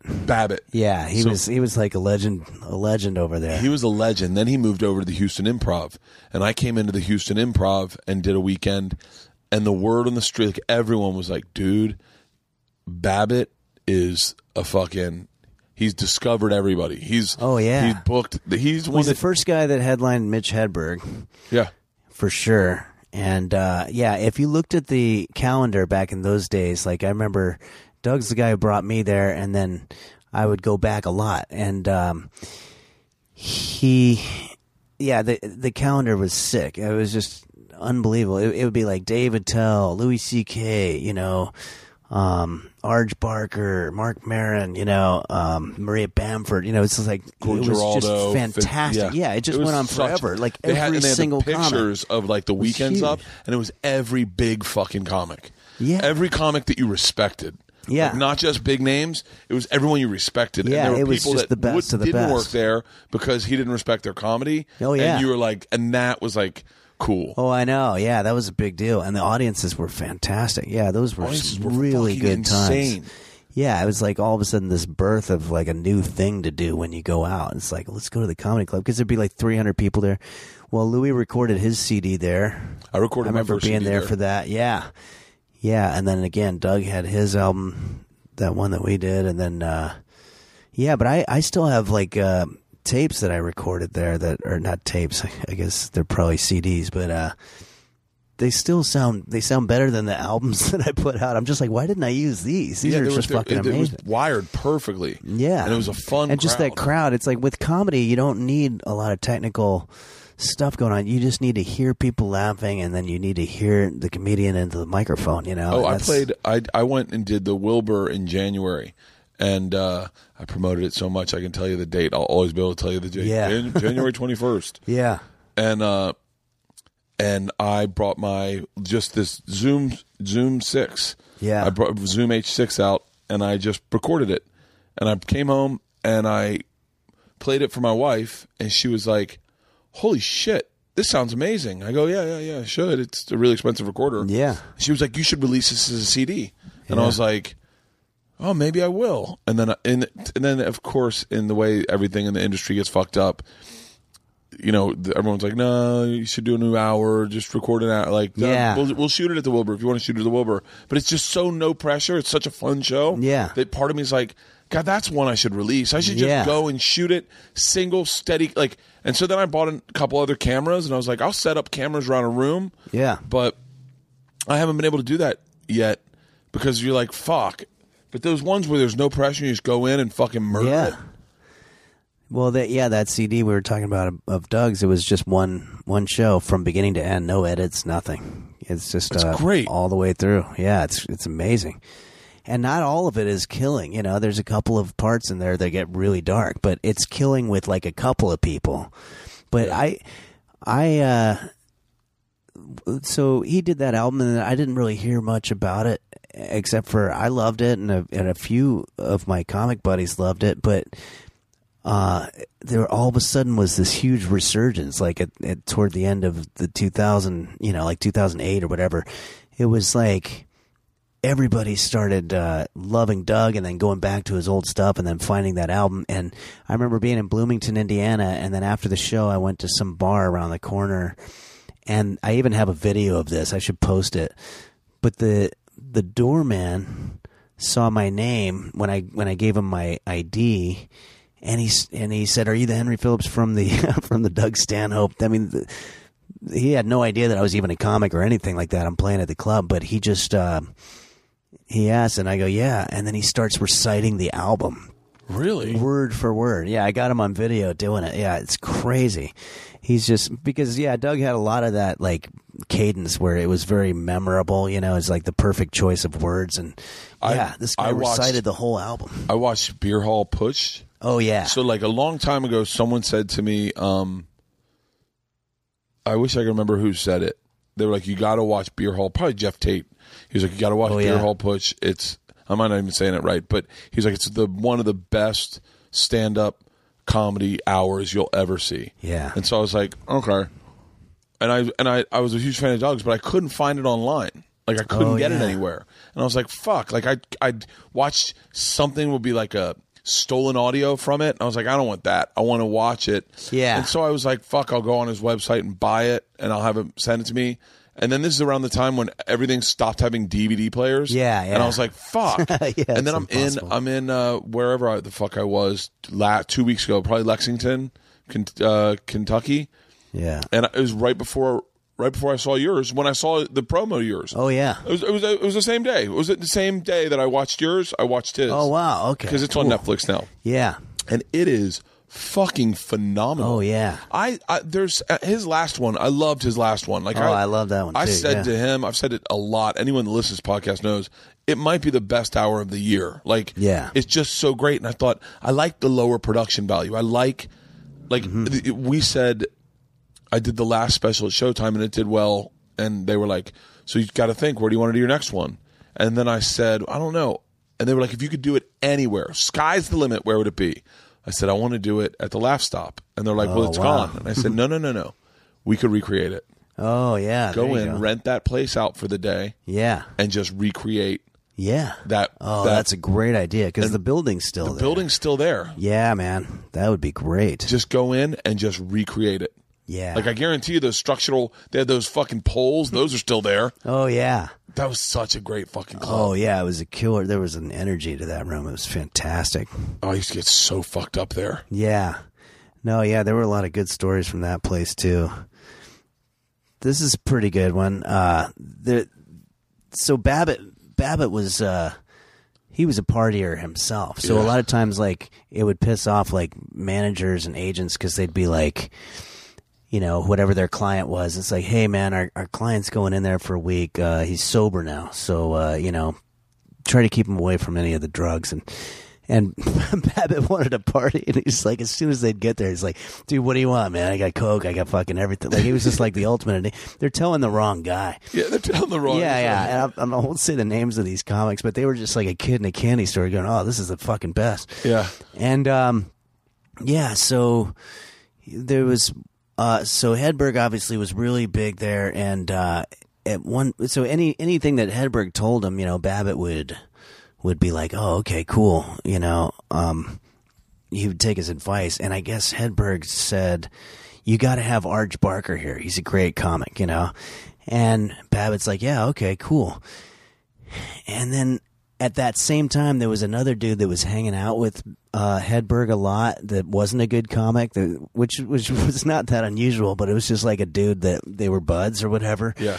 And he calls, and it's not Arch Barker. It's like just another dude. I don't want to say his name either, but this guy's not the greatest. And so he calls Babbitt and is like, yeah, my buddy Mitch Hedberg works there. I was hoping I could work there too. And Babbitt's like, yeah, no, actually, I think he just told me about you. Yeah, I'll give you a whole week. And this guy's like, a whole week? I mean, this is basically an open mic. Yeah. He's like, whoa, a whole week? No, I'm dying to know. Do I know so who he the guy got, is? I don't know. You might not, actually. But so he shows up there, and a couple of the Houston comics were already a little bit pissed off because of all the influx of LA guys. It's like, dude, you can have some Houston people, headline a week here or there.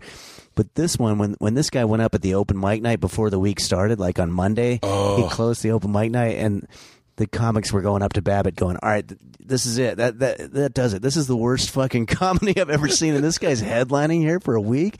And Babbitt's like, well, Hedberg told me he's really good. I'm going to, well, let's give him a shot. Maybe he's just trying something different or whatever. Yeah. And then Tuesday night comes around. That was the first night of the week, or maybe it was Wednesday, but his act just walks people in the first 20 minutes. People are done. They leave. The next night, Babbitt was like, hey, man, I think we're going to bring you down to be like the feature act, if that's cool, because for whatever reason, it's not happening here. And so he's like, okay, that's fine. So like they keep cutting him down until by the end he was literally just doing a guest spot. And I think Babbitt called Hedberg. Babbitt's the one who told me this story, and he said, hey, I booked that guy, And then Hedberg's like, oh, you booked Arch Barker? Oh, shit. Babbitt realized he totally fucked up. Oh, that's great. And then he says the guy's real name. Babbitt's like, no, I booked this other guy. And then Hedberg, because he's such a good guy, was just like, oh, okay, right on. Yeah. But he must have been like, oh, fuck, that must have been a train wreck. Did you know Hedberg well? Not very well, no. I mean, just casually. Like, we did a week together in Tempe, and that was great. Lynn and I are really good friends. Lynn was in the movie, right? She's in the movie, Yes. yeah, and she does a great job. But Lynn and I were in a car with Stanhope, oddly enough, going from one place to the Comedy Store, and we're talking and we're just bullshitting, and then we get out, and she said something. She goes, she's like, I don't know how it came up. She didn't say, I was married to Mitch, but she said something about Mitch. And I said, and like that I'm Mitch's ex-wife. She didn't say that per se, but she said something like that. And I go, no, I know exactly who the fuck you are. She goes, you do? And I went, of course. I go, are you kidding me? I'm the biggest fucking Mitch fan in the world. She goes, oh my God, why wouldn't you say that? And I go, because I don't want to geek out on your husband has passed away. Like, I don't. And she goes, no, I fucking am a big Mitch fan too. And I was like, well, yeah. She's like, what do you want to know? And I was like, and I fucking lost it. Yeah, no, that's like my connection to all those great stories. There's a lot of great stuff there. And then Doug also. Doug had some good ones too. Doug. He told me they did some show where it was like some office party or whatever that wanted to hire Doug and Mitch as like comedians, and they showed up to the thing and just looked around at like 12 people just drinking like, I don't know, Bacardi breezers, whatever. And okay, everybody, we're going to start the comedy in a little bit. And I think Mitch and Doug just looked at each other and just like, you want to bail? And it's like, yeah. And they just literally just started running. And it was like in Pacific Palisades or something. So there's this like mile-long driveway to get out to the street. So the last thing that Doug remembers, like when he turned around, he saw this lady who hired them for the gig, just seeing these two comics running away and just like, what the fuck? I've wanted to do that so many times. Oh, I've had some fucking. Yeah. See, you when you play your guitar, I feel like I'm in the same boat because once I start something, I have to finish it. Yeah. Like I can't audible out of like a story. Once I start a story, I've got to. It's a commitment to. Oh it. yeah, no, absolutely. It's hard to just bail in the middle of it. Yeah. Where some guys can be like, I'm married, and then feel the energy, and then they go, and I don't like it. Yeah, exactly. Yeah, I mean, you pretty much have to, and I have done this where it's just like, all right, guys, you're not digging that. I don't like doing it, so let's just move on to the next fucking thing. Like, you pretty much have to. Otherwise, it's like, what was that all about? You know? Have you ever seen that? I saw one comic telling a story at Largo one time, and the way that he opened the story, he said, I think what he was trying to say was, I saw this chick who had a tattoo on her elbow, but instead he messed up and he goes, I saw this chick who had an arm on her elbow, and then starts telling like a 10-minute long story. And then it's like 5 minutes into the story, I'm going, arm on her elbow, what the fuck? And nobody's laughing. Everybody's just more confused. But the entire story rests on that first statement about having a tattoo. And then I think the audience had to put it together like, oh, I'll bet when he said arm on her elbow, he meant to say tattoo on her elbow. Okay, now I'm with. Okay, now I get it. But it's like, but it's all dead by that point. It's like the whole first 5 minutes of the story is everybody trying to figure it out. But that's one of those things where you watch it on video afterward, and it's just like, arm on her elbow. What the fuck was that? Like you're wondering why the story tanked, and then you see yourself say that. It's like, God damn it. Fuck. Yeah. Have you been down to Bisbee? Yeah, I was just there. Really? That was back in September. Yeah, we all. Oh, were you doing that fart the festival? Fart Festival, yeah. Wait, what? Hey, tell me about Bird Cloud. That was great. Bird Cloud, they're awesome. Yeah, it's this duo of chicks that sing. They're, by the way, it's like they're the example of how, like, I think they're both hot, but like I'm fascinated by them.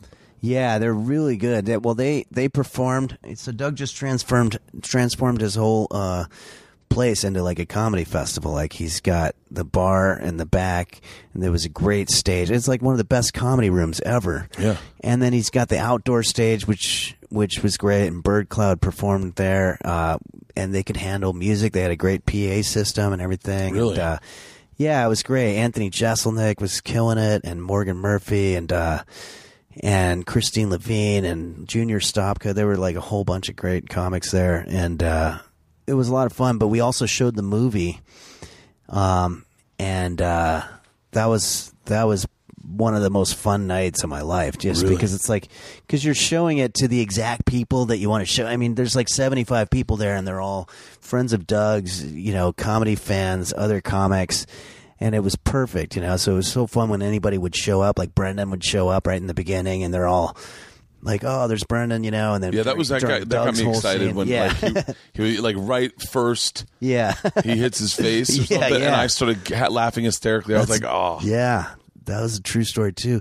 Well, Doug said that he kept on wanting to stop the movie and talk about it for like a couple of minutes, which I thought was cool because I've had that where I watch stuff and you want to do that, where you just want to like. You should do a director's commentary with it. Yeah, that would be cool. We don't. It's kind of too bad. I don't know if it's like you were talking about DVDs. It's like I don't know if they're doing that anymore. That you should just go do a podcast with him where you start the movie and you just talk about the movie and you go, everyone start the movie now, and then start the movie and start talking about it, just like a director's commentary. Yeah. Well, the director and I did one for the first movie. It's on the DVD. And but yeah, I think it's just now we're in such a streaming era that there's no. We do have some bonus stuff that I think that are gonna be on the Blu-ray or something like that, but I don't think I kind of miss the actual package of the thing. Dude, the artwork, the movie made by Jon Favreau with Vince Vaughn. Yeah. It's a great movie, but the extras on that movie were fucking hilarious. Man. I gotta see that. The extras were Vince Vaughn just doing takes, and you just got to see his process. Yeah. And it was like fascinating. Really cool. Yeah, that movie. I love that movie. Yeah, that was a great one. I've gotten to an age where I go, I wonder if I should make a movie. I feel remiss if I died in this business. Oh yeah, no, I think you gotta. Like never having made a movie. You know? Well, you know what we did was it started with readings. Like you get a bunch of comics actors together, and you read through the script. Well, it starts with writing the script. Yeah. But you do readings of it. Like, everybody has a few beers and you read through it, and then you can tell whether it's good or not. And then you start inviting people to watch the readings. Is that how you did it? Yeah. Yeah. And it's also great because then you don't have to go through the painful casting like I don't want to call Brendan Walsh and be like, hey man, do you mind showing up to an audition in front of a casting director? It's like, it feels kind of cheesy to put your friends through that kind of a thing. But when we were doing readings, that way everybody could see this person and just go, oh yeah, that's great, that person totally works for that part or whatever. So you kind of bypass that. But yeah, we did a really big reading of the last movie at a studio in Santa Monica. Invited a whole bunch of producers and investors and stuff like that, and the vibe in there was so good. They were like, all right, well, let's move forward with this thing. Really? Yeah, that's an interesting way to sell a movie. I think it's really the only way that we could. It's like our names weren't going to do it. Yeah, we couldn't just show up and say, hi, I'm Henry Phillips, this is Greg Viennes, we have a screenplay. No, we pretty much had to show them what the energy was going to be like. And, we did the same process for the first movie. It's like, the first thing you do is you throw every story that you want in the movie, like, on the canvas, and then you figure out a logical way that they can all kind of string together. It's like, all right, how about I show up to L.A., I'm crashing on my brother's couch. He gives me a card to go meet my manager. She says, I can get you a gig at this open mic night. It's like, then we'll put that great open mic night story right there. Yeah. Oh, we'll put the thing with my brother in the Batman costume here or whatever. And then before you know it, you've got a whole storyline, and then you just flesh it out. And then, get a bunch of comics together, read it. So like this new one, we did readings with like Mike Kaplan and Matt Kirshen playing those two like whiz kids who work for the network or whatever, and they were great, And who was the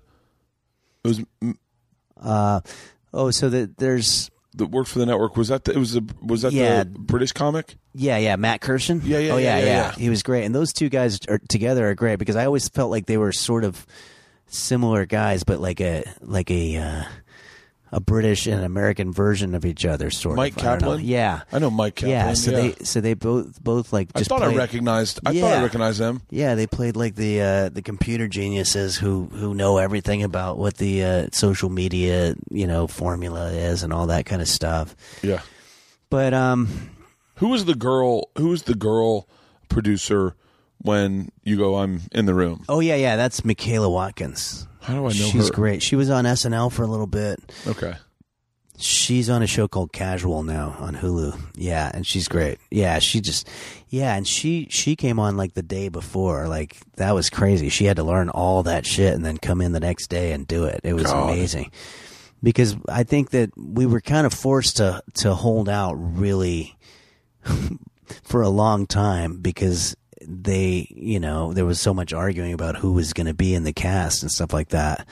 And so finally, we all were extremely ecstatic when Michaela Watkins said that she'd do it, and she nailed it. How many days did it take to shoot the film? It was 18 days, so it's three weeks of 6 days each, and then we had Sundays off, and then there were a couple of pickup shots too. And then several months to edit. I mean, the editing process took forever. Were you sitting in on that? Yeah. For a lot of it, and I'd show it to people and get their notes, or just the best note that you can get is, well, nobody laughed during that, so we got to go in and fix it, Yeah.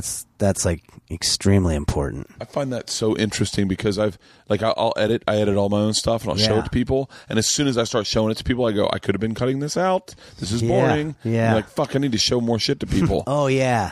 No, that's huge. Yeah. I always try to do that.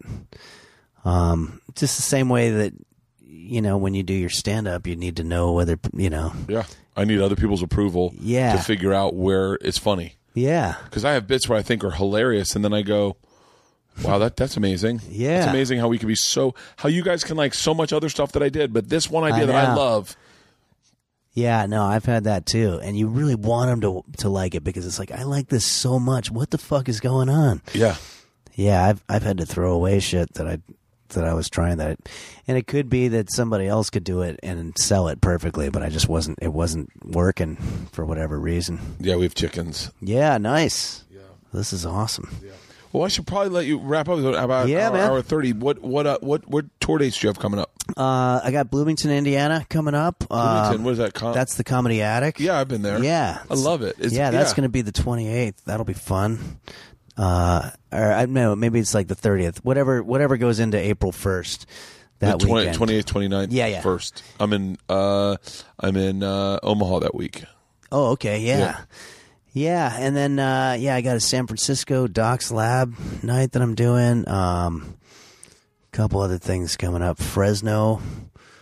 I'm going to put a Chicago one on the books soon. Nice. There's a bar I do called the North Bar over there. That's always a good time. Fuck it. Do you find that it's that you go over better with in like a bar vibe than as a comedy I find myself doing more of those in the bigger cities because it's just the clubs pay less and it's harder for them to justify importing a guy from LA when they have so many great local comics. So, the bars, I think they work. I think comedy clubs ultimately is ideal, but it's tough. Like, chances are I'm not going to be doing a week in Boston. I've done it before, but it's on a really small scale. Yeah. Well, I find that smaller scales, like smaller venues, I feel like I just enjoy them more. Yeah. Like I did a club in London. It was 100 seats, 110 seats. Fucking loved it. Yeah. Loved it because it was intimate and I didn't have to monologue. There wasn't so many people that I had to do crowd control. Yeah. Like the Wilbur, I was shocked at how great that was because I didn't think I'd like 1,200 people. Yeah. But then I was in San Antonio. It was like 410 people. And I was like, on my late Saturday show, it was a fucking shit show. Like they were fucking lunatics. Yeah. Like legit lunatics. And I was like, fuck, man. And then I just did Portland's 275. And I was like, okay. Like that's a good group of people. But I like the Funny Bones. I like that there's these cool like theaters that seat like 300 that I was like, I could do some of those. Yeah. That would be fun. Yeah, the Irvine Improv now has got like 400 or something like So that. I think I want to say it's fucking 6. Oh, is it? Yeah. It's massive. Yeah, they're getting bigger names there. Yeah. Well, yeah, I like do it that. because guys like Gabriel were doing 2 weekends back to back there. And they were like, well, we could make double the money. Yeah. So get a bigger venue. Yeah. There's a big market for those people. Fuck yeah. Yeah. Well, dude, I really appreciate this. I fucking love you. I think you are one By of the the way, funniest. I meant Irvine people. That's what in case anybody thought I meant something else. Irvine people like their comedy. That's what I was saying. Wait, what did you say? I said big market for those people. I don't know what that means. For comedy fans. All right. Anyway. Yeah. I appreciate you doing this, man. Dude, thanks for having me. I man. love the movie, and you guys got to go see it. It's on Netflix. It's Finding Henry or Punching Henry. Yeah. And then go watch right now. Go watch The Loner. It's on YouTube. What's your YouTube channel's name? Henry Phillips. Henlips? Yeah, henryphillips.com is my website, and it's got all the links to all the YouTube videos on there. And YouTube is Henlips. Yeah. And Twitter's Henlips. Yeah. Nice. Yeah. Put it. Do you have a Facebook page? I do. Yeah. Have you uploaded those videos directly to Facebook? No, I haven't done that yet with the Loner. Yeah, I should do that. It's a good idea, huh? Oh my God. Yeah. I'll tell you right now. See it. If you do it, I'll put it on mine, and I have a lot of Facebook friends. Yeah, I'll do that. Facebook fans, and you need to upload all of those to your All YouTube 5 of them. or to your Facebook page. Okay. And then I will share them on mine back to back to back, and I guarantee you will get no less than 200,000 views on each of them That's in a awesome. day. They're fucking It is. That's great, man. Thanks. I'm so glad you like those. No, I'm gonna go show them to my wife again right now. Yeah. I'm gonna go. You got to see something he did. But I appreciate this, man. Thank you very man. much. Awesome. Thanks for having me.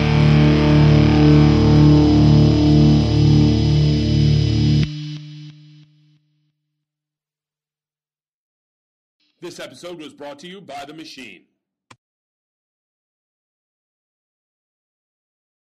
Nice buns, soft, fluffy, and ultra-low net carbs. Discover Hero Bread, the delicious, ultra-low net carb bread with incredible taste and texture. Hero Bread has 0 grams of sugar and is under 100 calories per serving. Plus, high in fiber with 5 to 10 grams of protein per serving. Order from hero.co now and get 10% off your first purchase with promo code AH10. That's 10% off with code AH10. HERO.co.